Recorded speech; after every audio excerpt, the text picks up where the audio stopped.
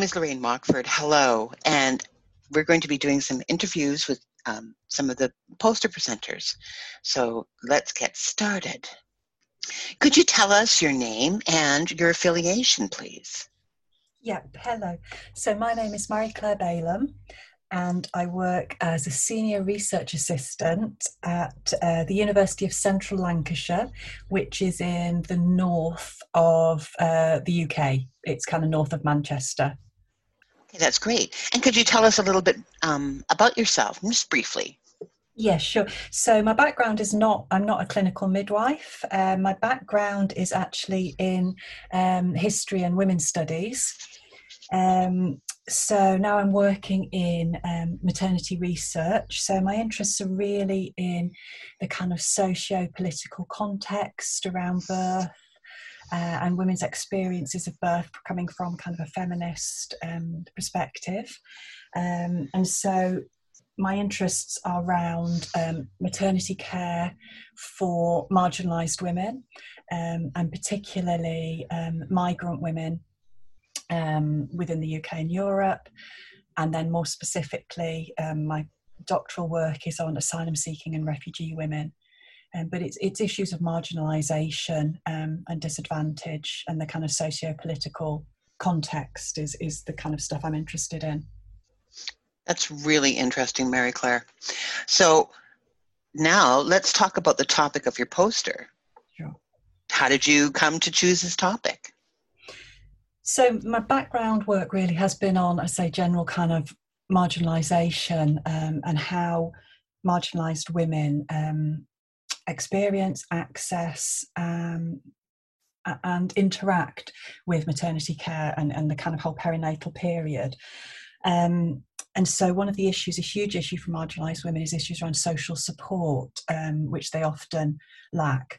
So moving from that, my interest is in then with migrant women. So the topic of the poster is really looking at what social support interventions are out there for asylum seeking and refugee women, predicated on the idea that some or a lot of asylum seeking and refugee women are very socially marginalised in whatever reception country they're in, and often have suboptimal outcomes, either physical outcomes or kind of emotional and psychological outcomes, because they do lack the social support that many of us are lucky enough to have. So it was really to look at what social support interventions are out there, because anecdotally I knew there were people doing things, but in quite disparate places, different countries. So it was trying to look at what was out there, how was it embedded into those asylum and refugee regimes. So the situation in the UK is very different to the situation in Germany or Scandinavia.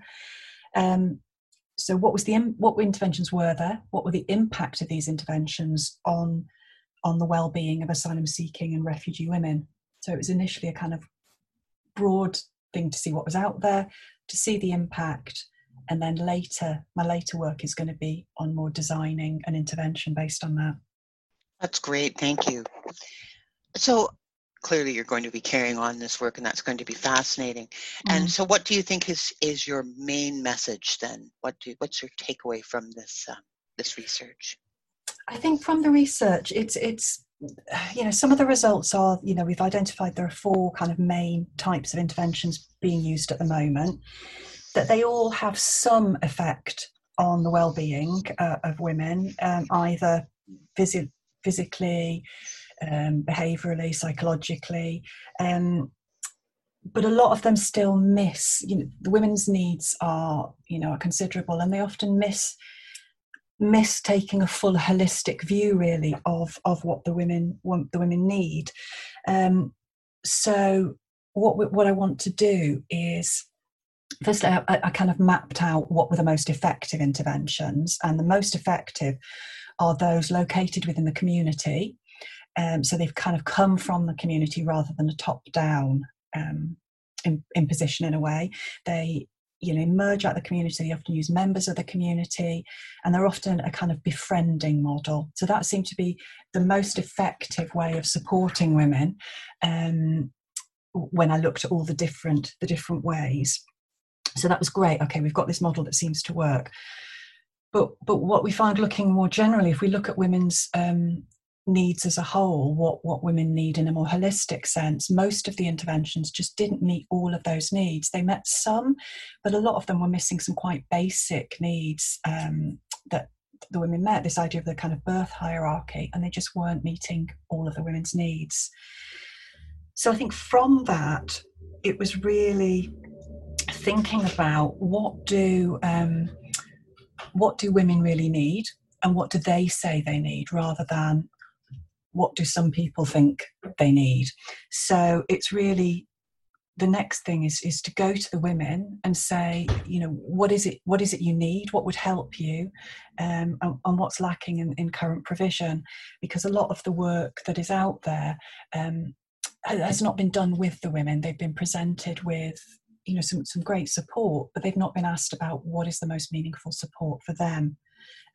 So it's really to try and look at what's out there, look at good practice, talk to the women about what they've experienced, and say, okay, how do we design something that meets your very specific needs? Thank you. That really struck me in looking at your poster, that the most effective intervention was at this befriending level. I think that was great, but it only goes so far, and I think you do a really good job of talking about that. Befriending is good, but if you need some other more extensive interventions, they're just not there. Absolutely. That yeah, befriending does many things, but it doesn't address some of the most basic needs, like housing, security, and individual intervention may not be able to do that, but things like signposting, designing an intervention to be as broad as possible, and if it can't provide it, find ways of providing it. It is crucial, and really talking to the women about what they want, because a lot of the studies, women hadn't been involved in designing the interventions. It was other people suggesting this is what they needed, and I think it's much more helpful to actually talk to the women and say, what would actually really help you? What have you found useful? What have you not found useful? And to allow them to support us in building an intervention. So do you think that might be your key finding then, is that asking the women what they need? What a basic concept, right? It is. I think it's ensuring that women are involved in the research that we're doing and the designing that we're doing. And I think also it's that kind of very holistic view, looking at women's needs in the broadest context, so that we address all their needs, not just say their emotional needs, which is great, but we have to look after their quite basic needs, because some of the women are missing some quite basic needs. And if you're destitute or you don't have a house, having a wonderful birth is really important, but it's also really important you have a house to take your baby home to. Yeah, and I like how you sort of adopted that Maslow's hierarchy there. That was really quite great. So where do you see this research going?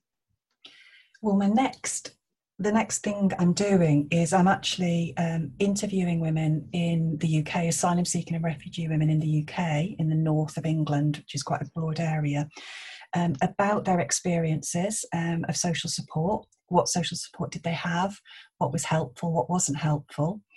And then analysing that, trying to draft something that we would see as an ideal intervention, and then going back and working with the women on building that up. So the idea is that at the end, we have a draft of an intervention that's been developed with them to then propose as a way of supporting women in the future.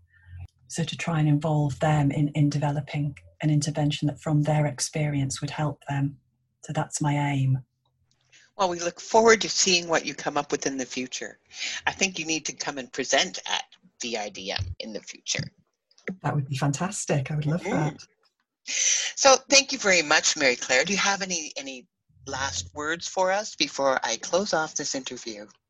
No, it's a pleasure. Thank you. It's lovely to talk to you, and some very exciting things going on with the event. There's some great speakers. There are, and I certainly hope you'll be able to join us for some, if not all of them. Not everyone can do all of them, but some of them do.